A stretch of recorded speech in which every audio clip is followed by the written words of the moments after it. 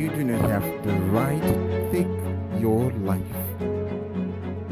Only God who created you has the right to do that. And the problem is, Satan keeps coming, reminding us that life is not worth the living. But that is a cheap lie. Don't forget, on that Calvary tree, Jesus died that we may have life, and that life in abundance.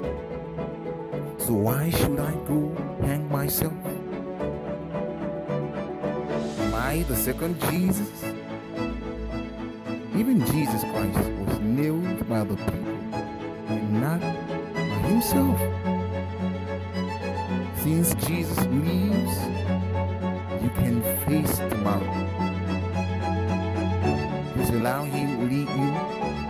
Allow him take all your burdens and trust him that he is reliable enough not to let you down. I know the economy in many nations is currently not what it should be. I know that there is hunger. I know that there is a high rate of unemployment all over the world. I am not unaware of the issues that are plaguing nations, people, and families.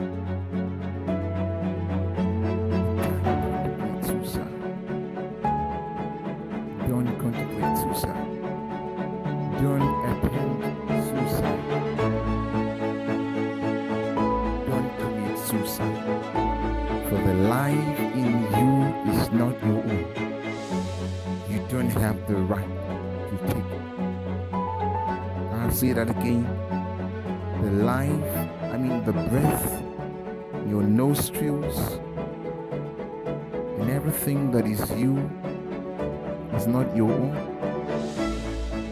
Therefore, you do not have the legal, the moral, the spiritual, the social, and whatever right to take it. But if you insist, then you will be named among the clouds. The earth cannot forget. Worst of all, there is no space for clouds in heaven. Be encouraged, be strong, and let's live for the one who died for us. He died that we might be rich. He died that we might have peace. He died to reconcile us with the Father. Look at yourself in the mirror. Do you remember how beautiful life used to be for you? So why do you live now? Why do you suddenly want to take that precious life? Come on, look at yourself in the mirror once again. See how handsome you are. See how beautiful you are. See how beautiful your heart is. Yeah, we can't see it with the physical eyes, but just look at yourself. Don't you think some people need? Don't you think the earth needs solution and purpose?